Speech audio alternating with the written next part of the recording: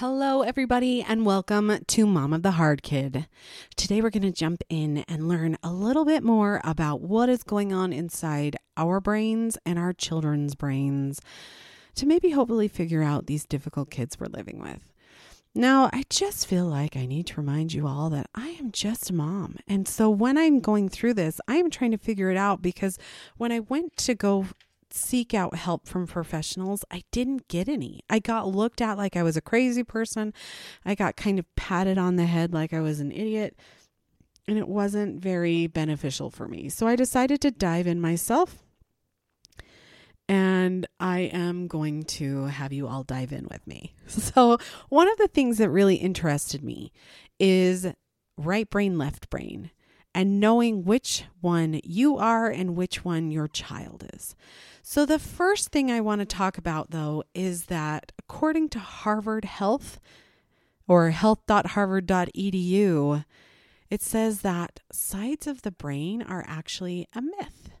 So if you go and look up this article written by Robert H. Schmerling in 2022, then you will find this article called Right Brain / Left Brain, right? ? And he goes through and he talks about how, this isn't really how it works. So I'm going to read this last paragraph of this article, and it says, if you've always thought of yourself as a numbers person or a creative sort, this area of research doesn't change anything, but it is probably inaccurate to link these traits to one side of your brain. We still don't know a lot about what determines individual personality, but it seems unlikely that it's solely the dominance of one side of the brain or the other. So as we go into this, we're just going to be like, okay, I get it, but we're still going to talk about it like it's a thing, because what I really think it's doing, just from my point of view, is kind of categorizing people into two broad categories. Oh my gosh, I can't talk today. About their kind of behaviors. So you have typically a left brain, right brain, historical setup. So it says that the left brain people who are considered left brain tend to have pattern perception. They tend to be detail oriented. They tend to be reality based. They're sequential, analytical, practical, cautious, rational, planned, stable, orderly, controlled, and logical. Right? My husband is one of those. And then swap over to these right brain people, and we have emotional intelligence. I say we because I'm right brain dominant. Social intelligence, holistic thinking, compassionate, imaginative, judgmental, perception, have high perception, have high judgment. It wasn't actually judgmental. It was just high judgment. Risk-taking, reasoning, creative, synthesis, empathy, and intuition.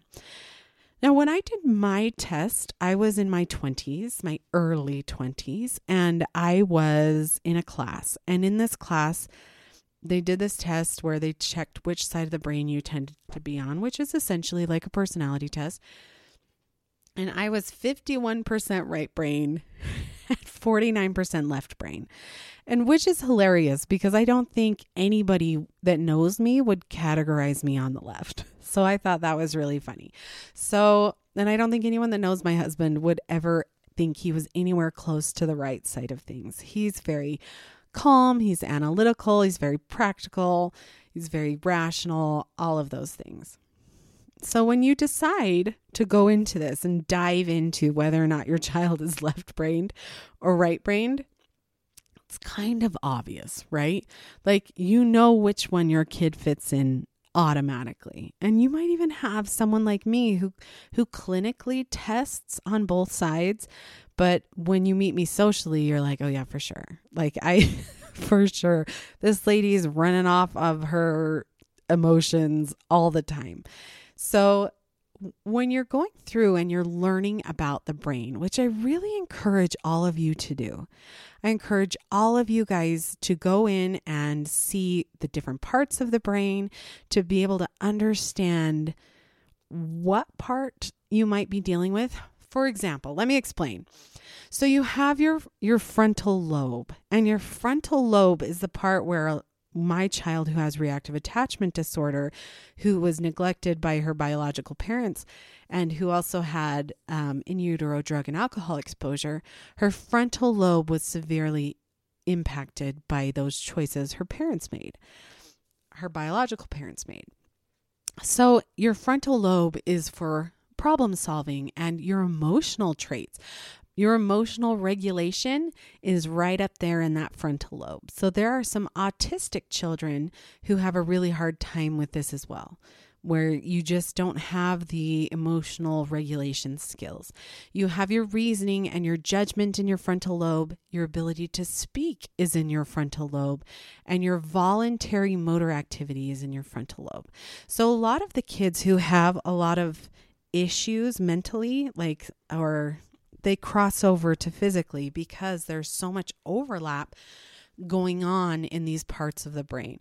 You have the parietal lobe, which is how you differentiate your left hand and your right hand. It's kind of right behind the frontal lobe. It's where you get your sensation. It's where you learn to read. It's how you orient your body and you know what parts of your body are. And if those of you who have been listening for a long time, you know that reactive attachment disorder, when it specifically relates to neglect, there are a lot of body orientation issues where they don't really know where they end and where the world begins, because that's something that is learned from being held as a baby. And when you're not held as a baby, you don't learn those borders of yourself. And so there's a lot of issue. I think that's probably a higher sphere than they're talking about. They're probably talking about maybe hitting things, which happens a lot too. They don't seem to know where they end and where the world begins. So there's a lot of injuries and a lot of just stuff going on that you're like, what? Like, how did you not think that was going to happen? But there's just, that happens in the parietal lobe. Then you have the occipital lobe, which is at the bottom in the back. And that's where you have your vision and your color perception. You have your temporal lobes, which are kind of on the side. They're kind of the ones where when you're stressed out, you sort of rub right underneath them above your ears, kind of. It goes back. And that's where you have your understanding of language, your behavior, your memory, and your hearing, which is really interesting that your speaking is in your frontal lobe and your understanding is in your temporal lobe. So that alone might be a really good way for you to understand why your child is like verbose and just nonstop talking, and yet they are not taking anything in. That's because those are two totally different parts of your brain. So then you have your cerebellum, which is in the back underneath, tucked under by your brainstem. That's where you have your balance, your coordination, your fine muscle control. You'll find that a lot of kids that have issues with their brain have a lot of balance issues. Mine does not, but every time we go in and have her evaluated, they're like, whoa, she's really coordinated. I think, yeah, that's crazy.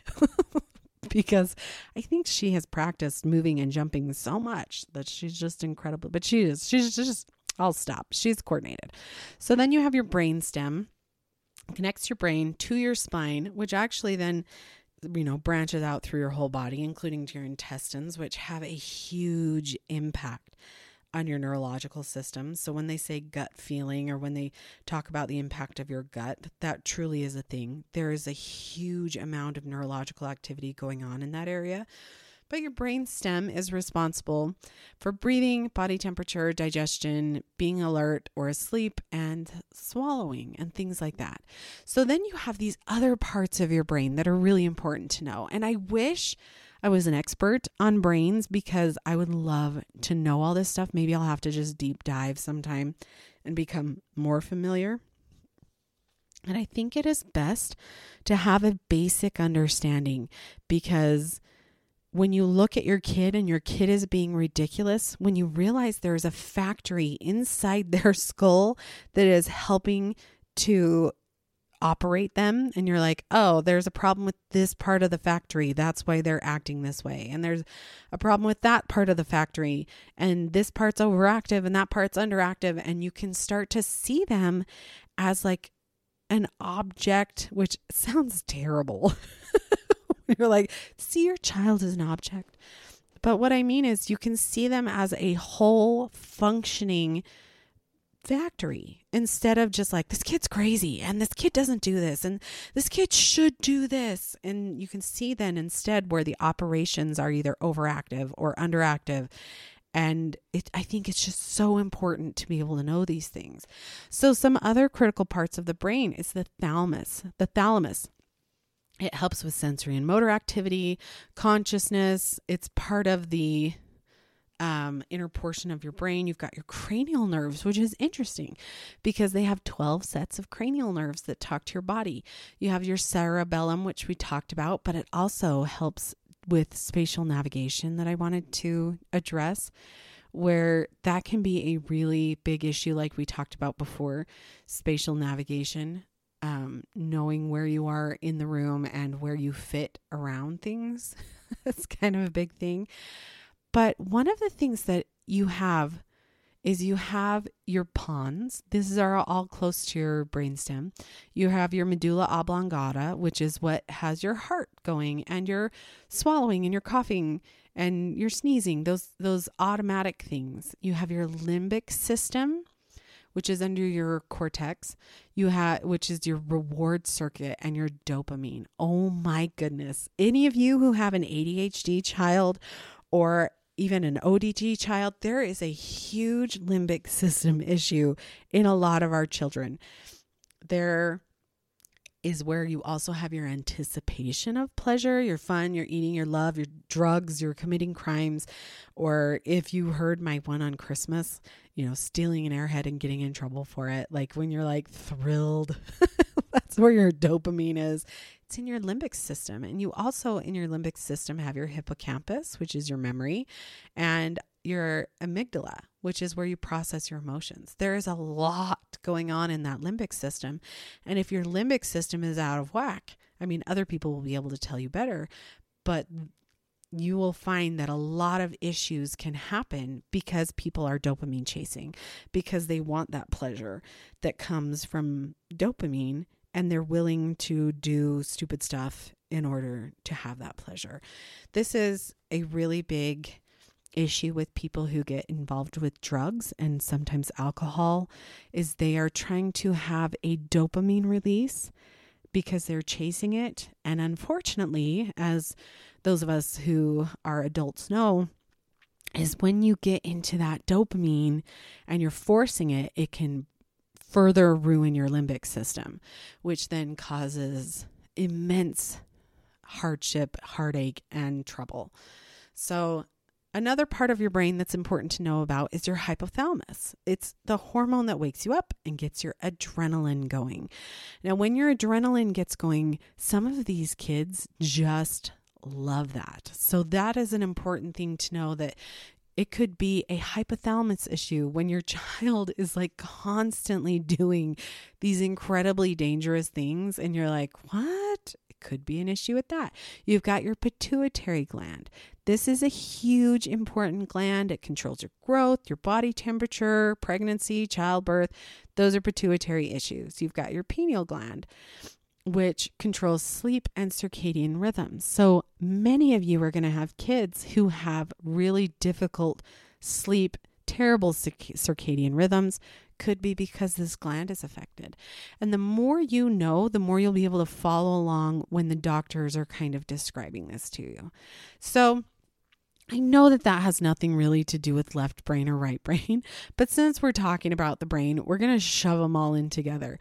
So I hope that each of you just, Google an article about the brain, Google an image about the brain, about a diagram. Just be able to familiarize yourself so that you can understand that there are literal pieces going wrong inside your child's brain that could potentially be fixed, but also might not need to take so many things personally, which is really important when your child is super mean. Like some of us have children who are. So back into the left brain or right brain. One of the reasons I really wanted to learn this is because it actually can help you understand how your child learns. So if you have a left brain learner, they are probably more going to learn things through critical thinking, analytical thinking, maybe puzzles, where they like lecturers and they listen to people and what they say, where they can break down their tasks and they're list oriented. And you can find a way to be able to talk to your child in a way that your child understands. So they can really often enjoy those left brainers when they talk about things over and over and things are repeated. They usually like things that are orderly. And this is weird because I am so not this, but they enjoy working in groups. So sometimes when you can't get stuff in, you can bring everybody together and that will help teach your left brain learner. Well, if you have a right brain learner, again, I laugh because I feel like I fit into this category. You're more all over the place. And one of the ways that they list it is as in organized chaos. A right brain learner likes organized chaos. They can be all over the place. They can multitask in a way that is not necessarily more efficient, but more effective for them to keep the information in. Usually they're more tactile. They like hands-on learning. They like diagrams, demonstrations, things that are colorful. They're really drawn into creativity. It really just makes a huge difference in the way that they learn. So when you have someone that you're trying to teach a logical thing to, sometimes when you have a right brain person, you have to do it in a musical way or a visual way or an artistic way, and that you can really have them focus on imagination so that they can use their imagination to learn instead of just having the information lined up and factual like an Excel spreadsheet like the left brain learners. Now, I love this because they're like, sometimes they struggle with deadlines. And I just thought, is there a right brain person out there that isn't ADHD? Because it just really seems like it should be. So there's an old wives' tale that says that most people who use their right hand are left-brained, and most people that use their left hand are right-brained.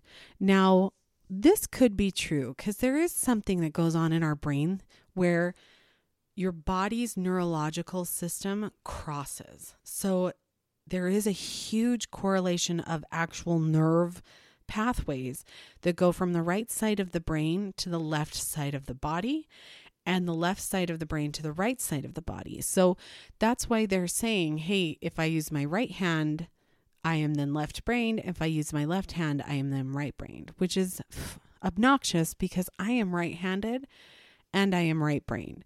So one of the things that someone was saying, and this is something I learned when I was like 12, so I don't know who it was, but they said that if you are opposite of something, so then your body then has to take just an extra amount of work to translate. So I have a son who he writes with his left hand and he kicks with his right leg, and he is a right-brained person. So what they say is that if somebody is like that, then in order to use your legs, there's a weird cross patterning that has to happen in order for your brain to sort of catch up, and it just requires more energy. But what I imagine, since I'm a right brain imaginative person, is I think a lot of these kids don't have a lot of these hard kids don't have a very strong neurological set. That's confusing. So what I am saying is I think their body does take a lot of time to interpret and to switch things around, and it gets confused. So I think you end up with a lot of, say, ADHD people who are more in that right hemisphere, but they also write with their right hand, that it can cause them just that extra lag time in understanding. I used to go to class And when the teacher's explaining it, I know what they're saying.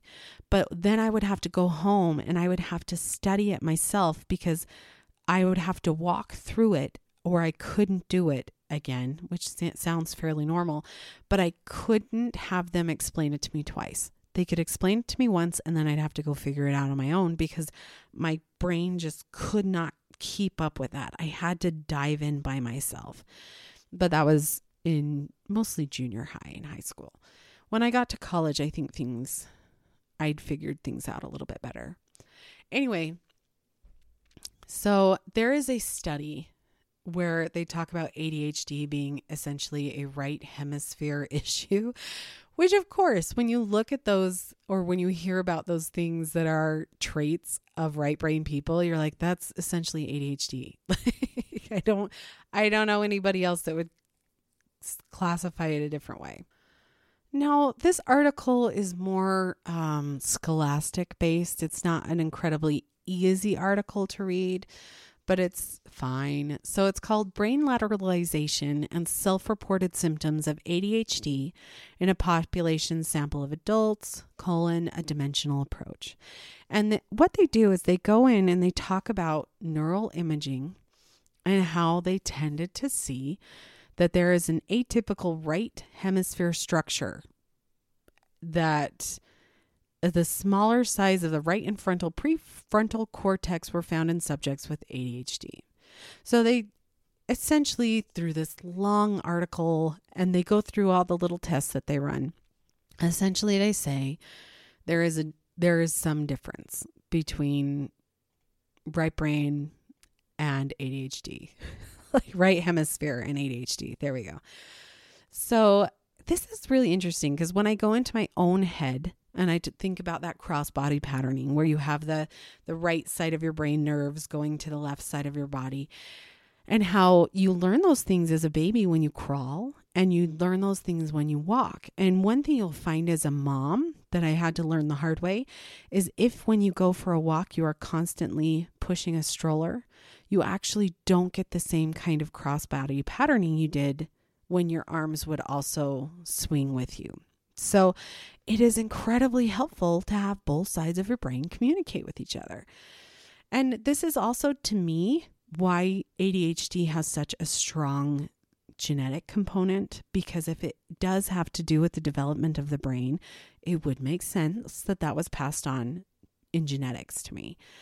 It also screams really loud to me that it is so critical that kids learn coping skills for their ADHD and not just have accommodations. Because even though you're like, oh yes, of course, it's obviously a physical part of their body, it's obviously something that needs to be addressed, but it also means that this is something that they're just going to have and that they need to help function in the world and really push those parts of their brains for development, or to be able to be okay even though they have this limitation, rather than kind of babying it and maybe stunting that development. But of course, again, I'm not a professional. I'm just a mom. This is just what comes up in my brain. So what was funny when I did this is I just Googled, what is the opposite of ADHD? Because I was trying to see if there was a correlation between left brain and whatever would come out with that, right? Because ADHD tends to have right brain type of categories. So I was like, oh, maybe there's like OCD, right? Because wouldn't that seem like a left brain kind of opposite situation? But I found this thing called CDS, and I'd never heard about it before. You can guarantee we're going to be deep diving into it because I think it's kind of fun. But it's called cognitive disengagement syndrome. And it consists of, and I quote, prominent dreaminess, mental fogginess, hypoactivity, sluggishness, slow reaction time, staring frequently, inconsistent alertness, and slow working speed. And I was like, oh my gosh, but it is actually something different than inattentive ADHD. But it was kind of fascinating. I'd never heard of this before. I'd never really realized that while there's a bunch of us who talk really fast and who are like, have our brains never stop, there's a whole group out there that have like their brains are not constantly going on ultra fast, that they're just kind of just living there. And I hope they're happy. I hope it's a happy place to be, like a calm, wonderful place to be. That's what I imagine, but it's probably not true. Anyway, I thought that was fascinating. I thought I'd add that in here at the end. But I do hope that by being able to understand the brain and by being able to categorize your child into one side or the other, or even yourself, to be able to teach you and your children how best they learn will really help when you are trying to explain a concept to somebody who has ODD, or if you're trying to explain a math issue to somebody who has ADHD, to be able to see how they learn and to be able to utilize that in a way that can be beneficial to them. I think it's just a great approach, and I really hope it's helpful to any of you, and it makes me excited just thinking about it. That's the right brain in me. I just get really emotional and excited about these things. So I wish you the best, and thank you so much for joining me.